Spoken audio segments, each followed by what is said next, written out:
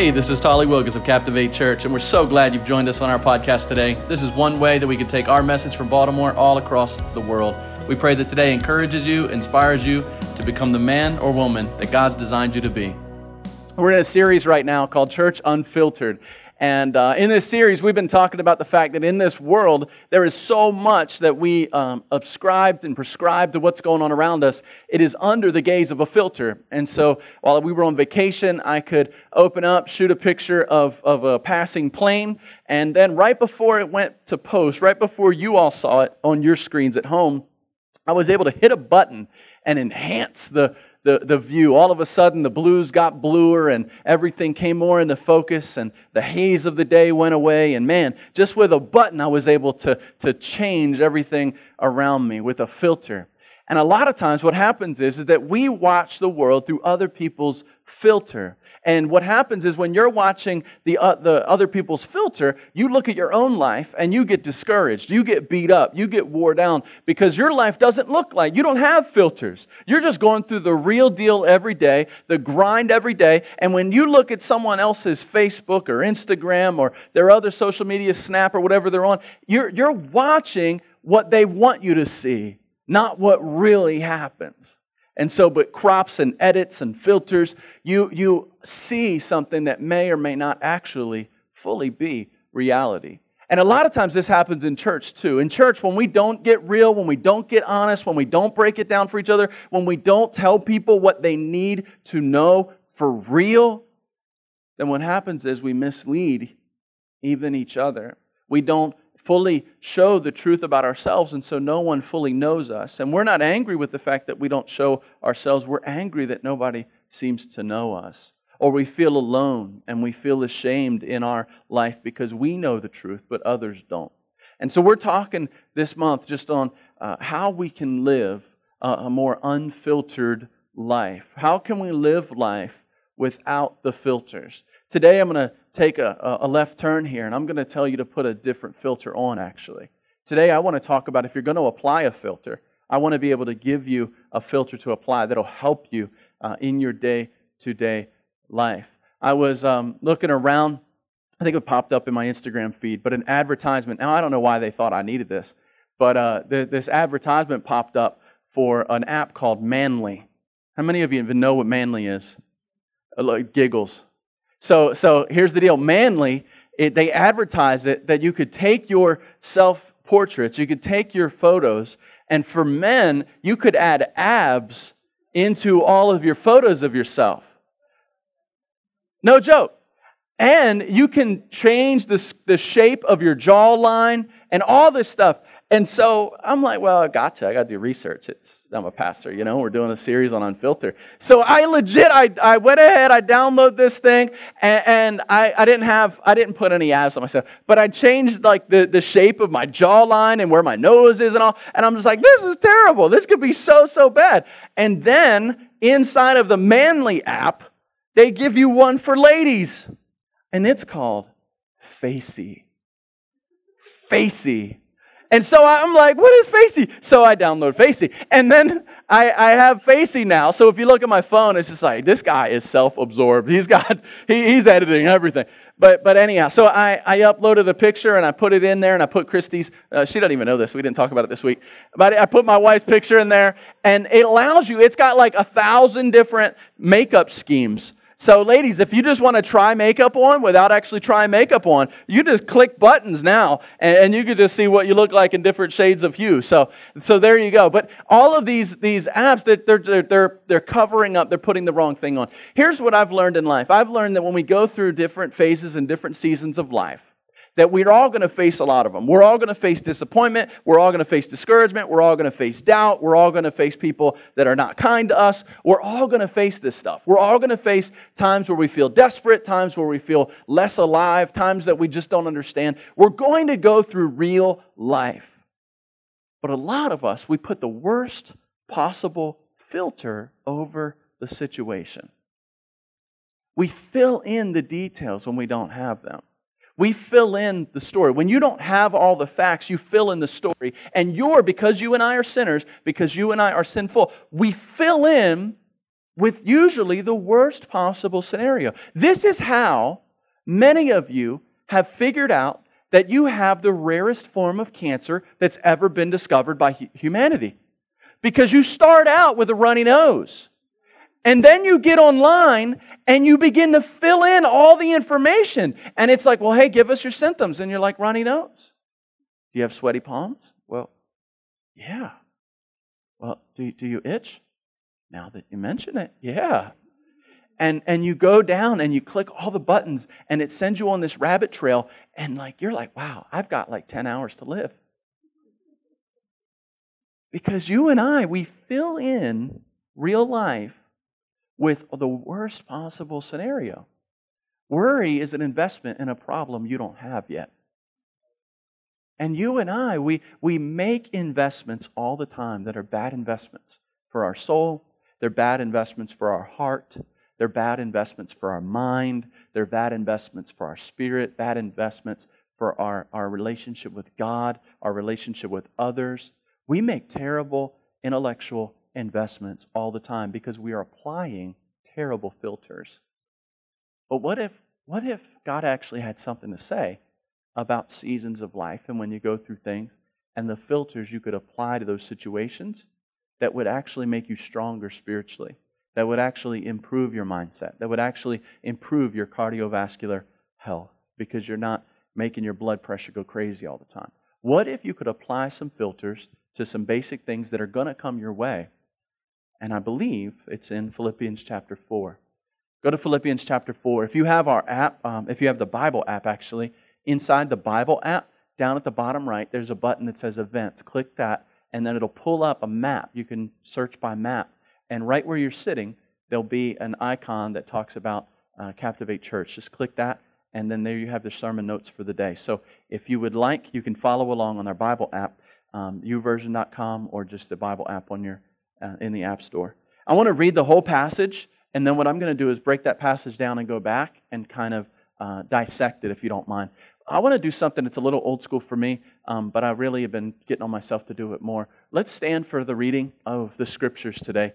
If you've got your chair all the way out, I'll give you a pass today. But you're like, man, I just got comfortable.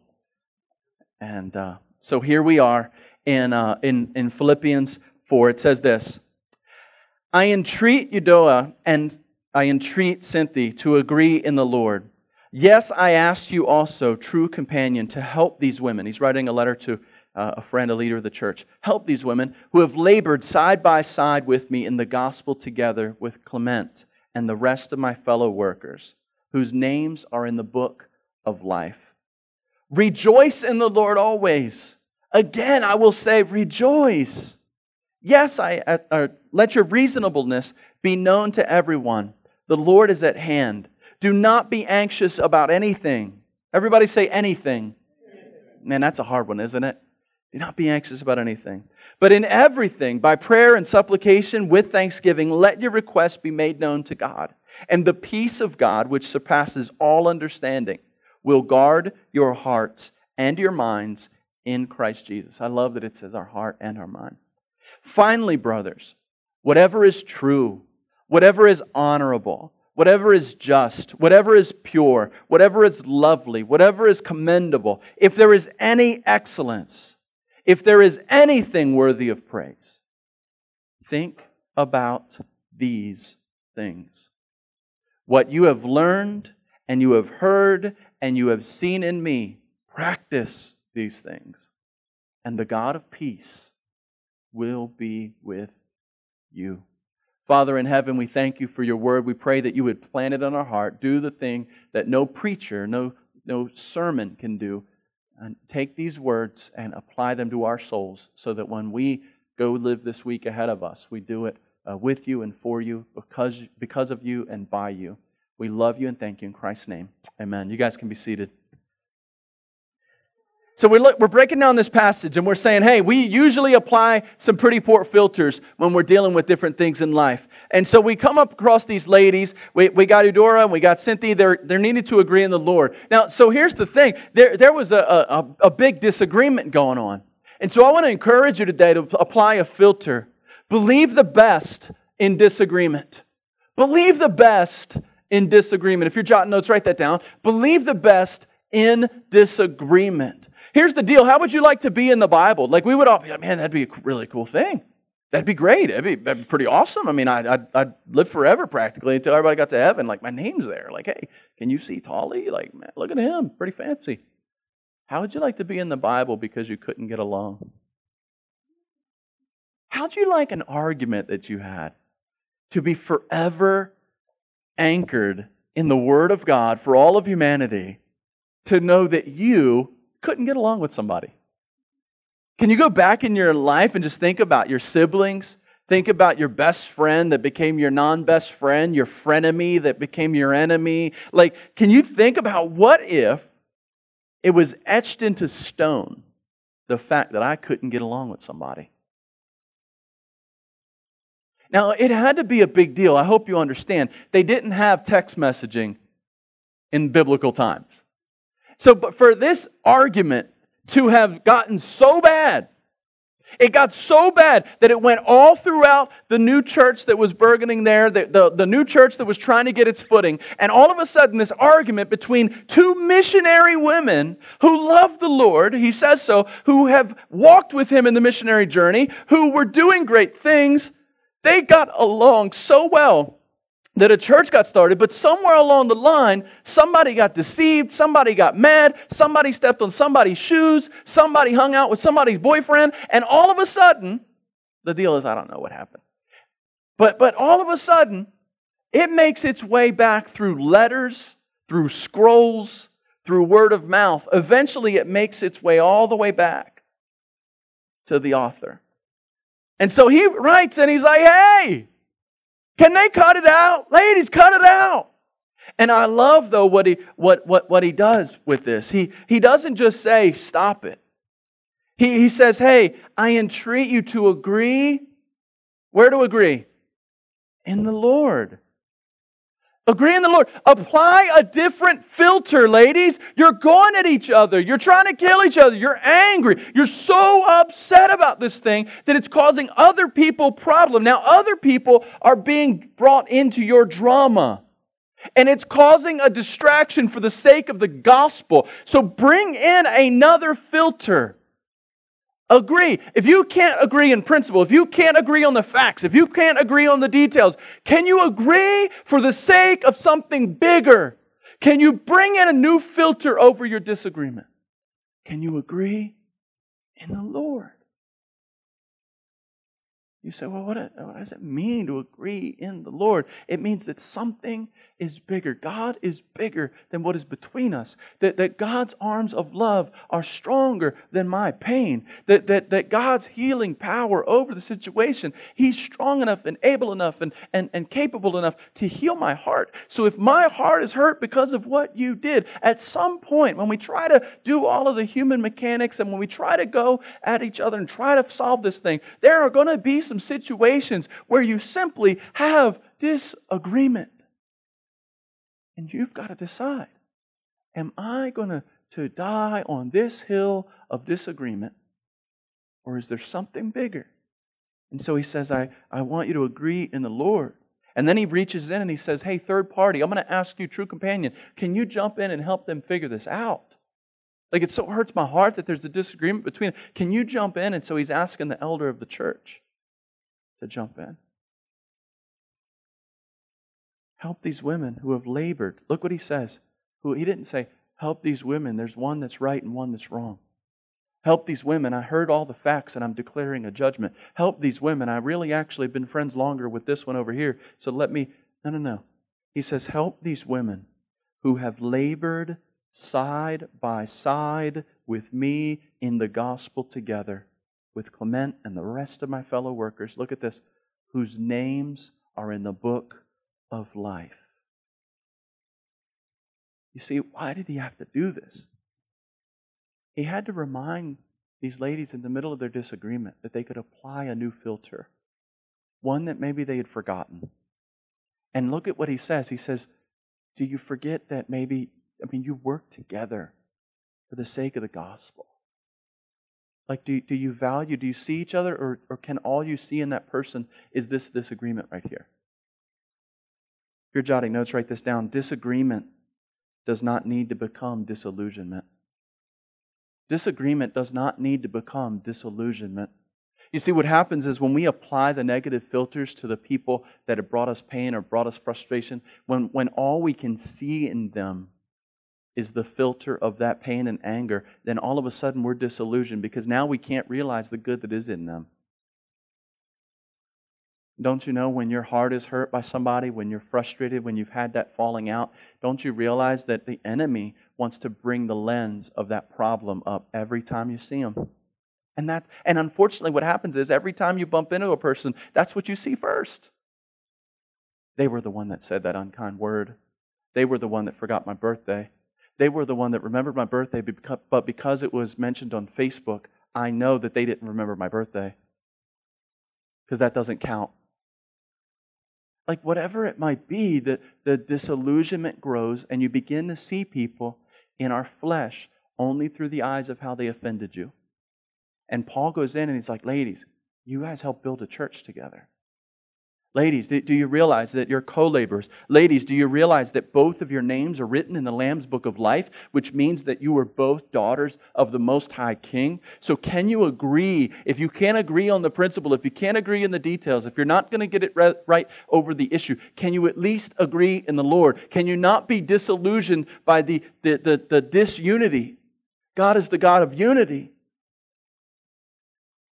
When we have disagreements with believers, a lot of times we want to believe that they're not faithful. If they were just faithful to the gospel, if they just understood the word like I do, if they just had it together, then they would be better. But because we have a disagreement, they must be wrong. And when we do that, we get disillusioned. And before long, something that might have purely started out as trying to help somebody or trying to correct somebody, all of a sudden, pride creeps in. And now we've poisoned the very thing that could have been used to help that person. And we're no better than they are. But the worst is we think we are. So disagreement becomes disillusionment with people. And God says, hey, you know what I want? John 17, you can put that in your notes, go read it later. John 17, all about unity. It says, hey, if you're in Christ, I want you to love each other the way the Father and the Son and the Spirit are one. I want you to have that kind of unity. What kind of unity? Trinity unity. Holy Trinity, God, Father, Son, co-equal, different responsibility type unity. That's a big ask for God to give us. But we get disillusioned and we no longer see people for the value that they are. Unity is at the very heart of God. Don't participate in disunity as long as it depends on you. And remember this the next time you get a little cocky. Oscar Wilde, those of you that enjoy literature. Every saint has a past, and every sinner has a future. Every saint has a past. Every sinner has a future. The next time you get a little bit cocky, the next time you start to believe that you've got it together and you've got it right and they've got it wrong, you just got to remind yourself, no matter how good I feel today, I have a past too. I have hurt God's heart too. And when you look at somebody and you say, hey, they're nothing, look at them, they're drunk, look at them, they're addicted, look at them, they cheat and lie and steal, and look at that person, their heart is ruined. When you look at that person and you begin to get a little self-righteous, just remember that every saint has a past, but every sinner, they have a future. But you might be the one that needs to apply the filter of belief over their life. You might need to be the one that says, hey, I know where you are now. But trust me, I was there too, and I want to help you. I know that where you are right now is not the woman that you want to be, not the man that you want to be. And so I want to help you. I want to walk with you. I believe God has so much more in store for you, and I'm willing to believe with you and walk with you each day until you achieve that goal, until you get to become the man or woman that God designed you to be and that you believe that's in there. I want to join you in the belief in yourself. Do you know we all need somebody to believe in us? We all do. I don't care how rough your exterior is. In fact, the more bluster that comes with a person's exterior, the more you can usually calculate that they have a soft and tender heart. Because it's the tenderness and it's the softness of that human heart that creates this bluster on the outside to try to protect what's sensitive on the inside. And so what we do is we apply, without full knowledge, the worst filter. We just say, oh, look at them. You disagree? Ah, look at you. And Paul actually says, hey, can you guys get along in the Lord? Can you remember that you're part of Christ's church? Can you remember that you've done faithful work together? Can you keep in mind you're going to share heaven together? Every saint has a past. Every sinner has a future. It goes on. It says, rejoice in the Lord always. So these two were at each other, and then he's given some advice for them in the church. Rejoice in the Lord always. Again, I'll say rejoice. Everybody say rejoice. Say it again.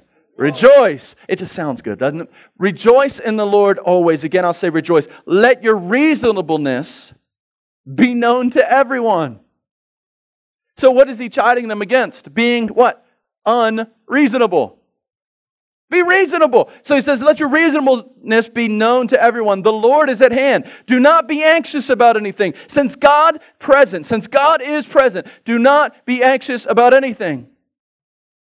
But in everything, by prayer and supplication and with thanksgiving, let your requests be made known to God. He's there. He's present. And the peace of God, which surpasses all understanding, will guard your hearts and your minds in Christ Jesus. I want you to apply the filter. Believe the best in discouragement. Believe the best in discouragement. The Scripture says, you know what? Always rejoice. And we listen to that and we go, that's far-fetched. That's crazy. I can't. If you only knew what I was going through, you would never give me dumb advice like that. But Paul, the author, goes back and he's like, no. I don't want you to just rejoice for rejoice's sake. That's a senile person. That's an insane person. That's a crazy person. I don't want you to just rejoice just to make yourself. I want you to understand the Lord is at hand. You either believe that God is close or you don't. There are so many Christ followers who live as if God's dead. They genuinely don't believe the concept, the theology that God is present in their life. They walk around their life and they feel like, yeah, I got salvation for later, but what I'm dealing with right now, I am all alone. And so they need cheese delivered with their wine. Because they're all alone. They're all alone. No. Paul said, I want you to rejoice, and I want you to rejoice again and again and again, because God is near. Let your reasonableness be made known to everyone. Be rational about this. If God is near you, if God is close, if you have a theology that God didn't spin the world and walk away, but actually He's present, He's Emmanuel, God with us, if you believe this stuff, act like it. If you believe that you're sealed with the presence of the Holy Spirit of God, act like it. So quit, Christian, quit being stressed all the time. Quit being unreasonable. Quit saying, oh my goodness, I'm great as a Christ follower until a problem hits. You know how many Christians are every bit atheist in their living? Because they genuinely don't believe that God is present. And if you neglect the presence of God in your life, then of course you're going to be sad and depressed and discouraged. Of course this world's overwhelming. Of course every problem is going to hit you from the left and the right. The Scripture says you'll be tossed about like a boat in the middle of the ocean. You'll just be tossed about.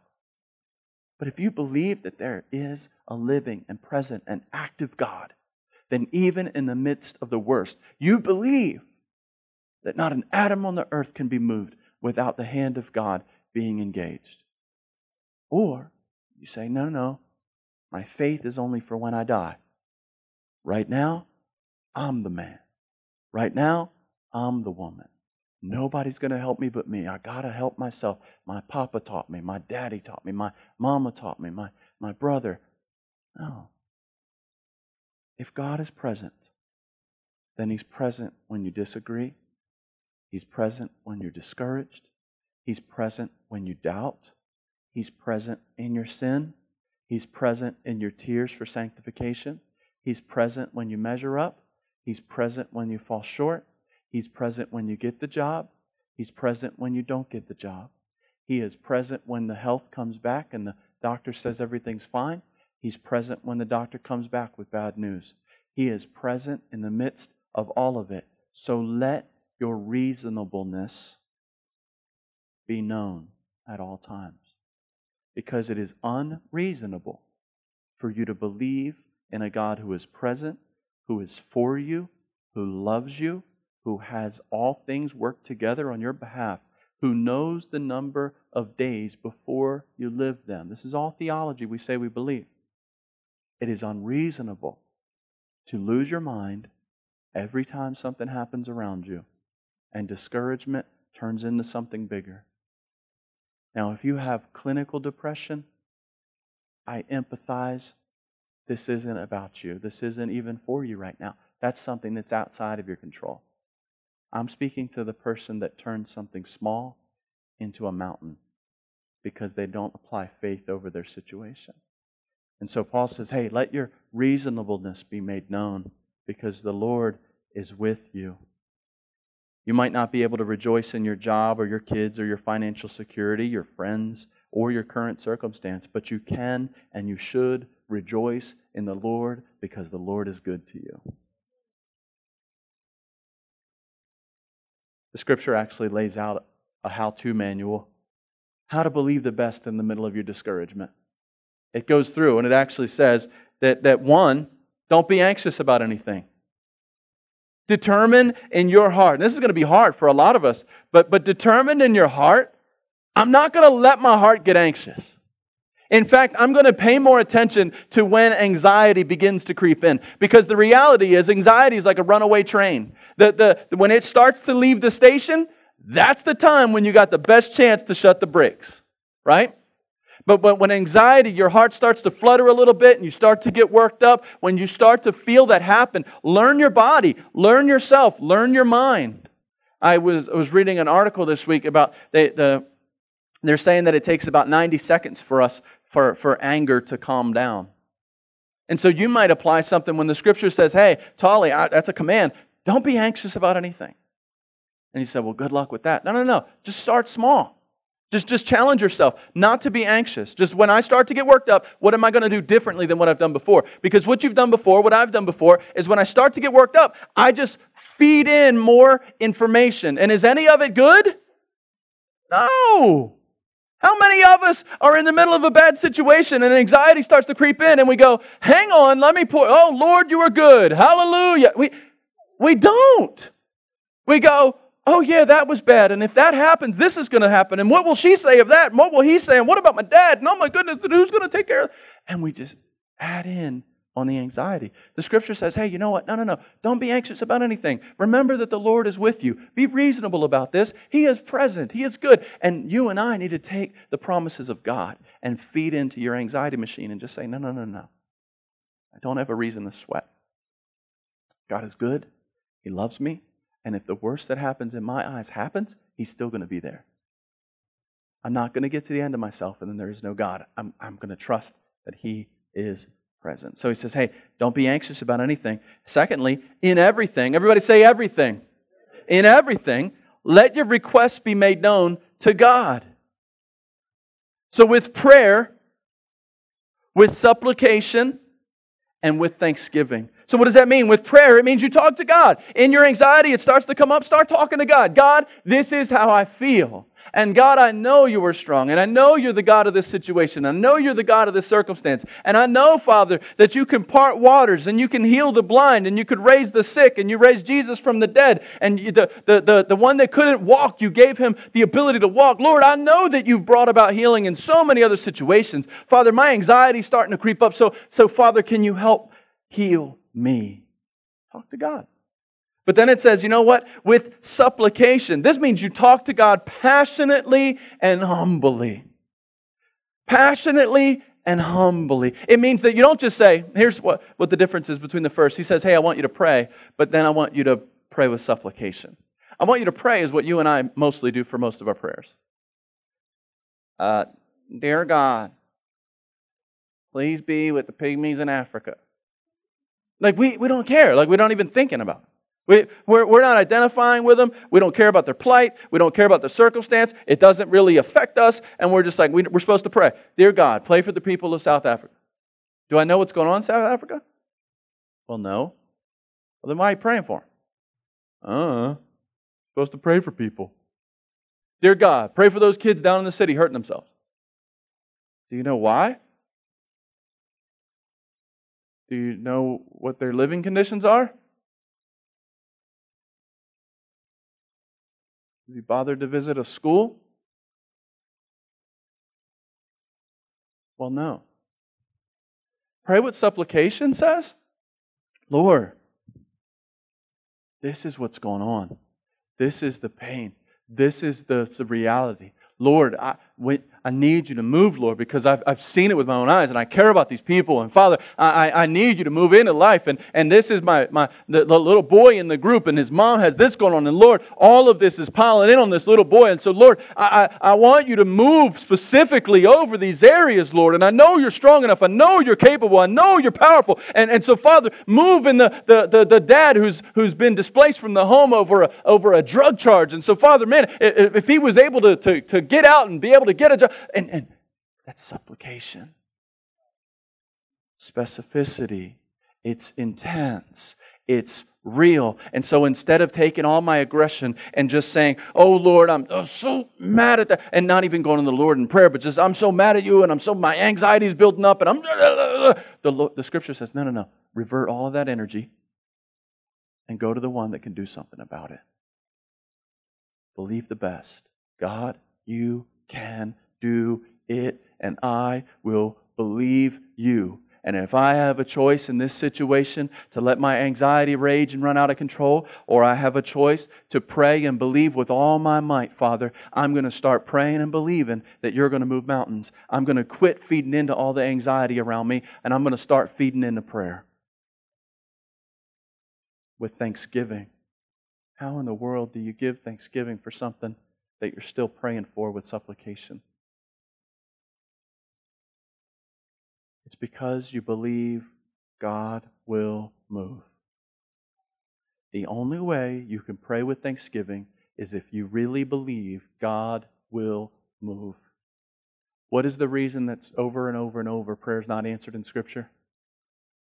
The lack of faith. The lack of faith. Can God do it? Yes.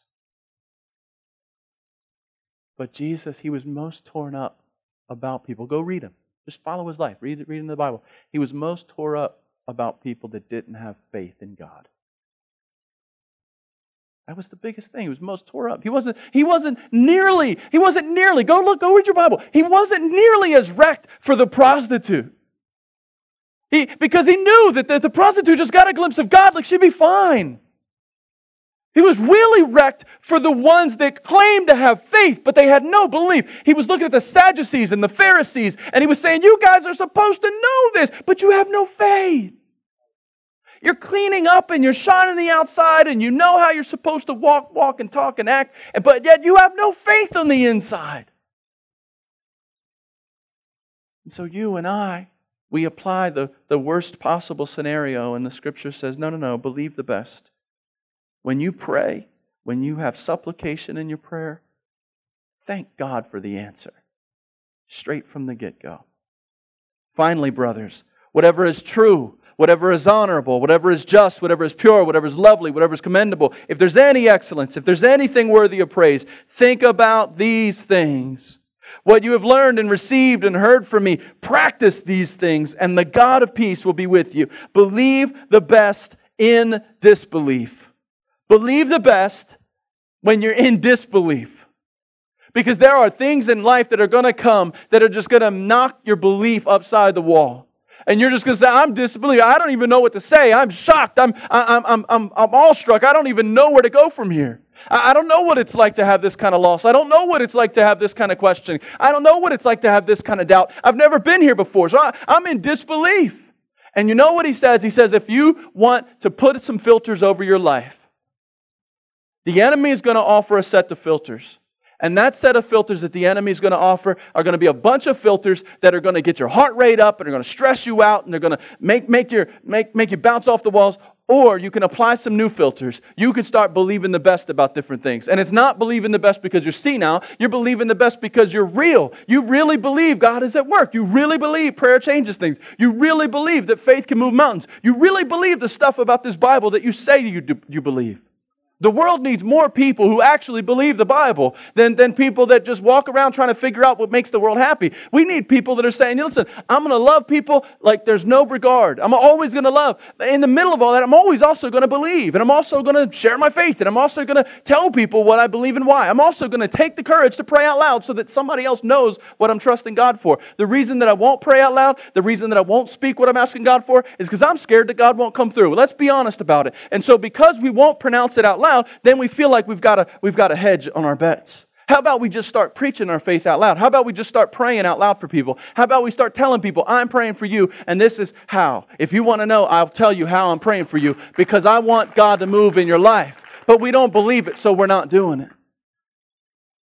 But he says, in the middle of your disbelief, in the middle of those times when it's all falling apart, in the middle when everything's falling down, you want to put a filter? Put this filter.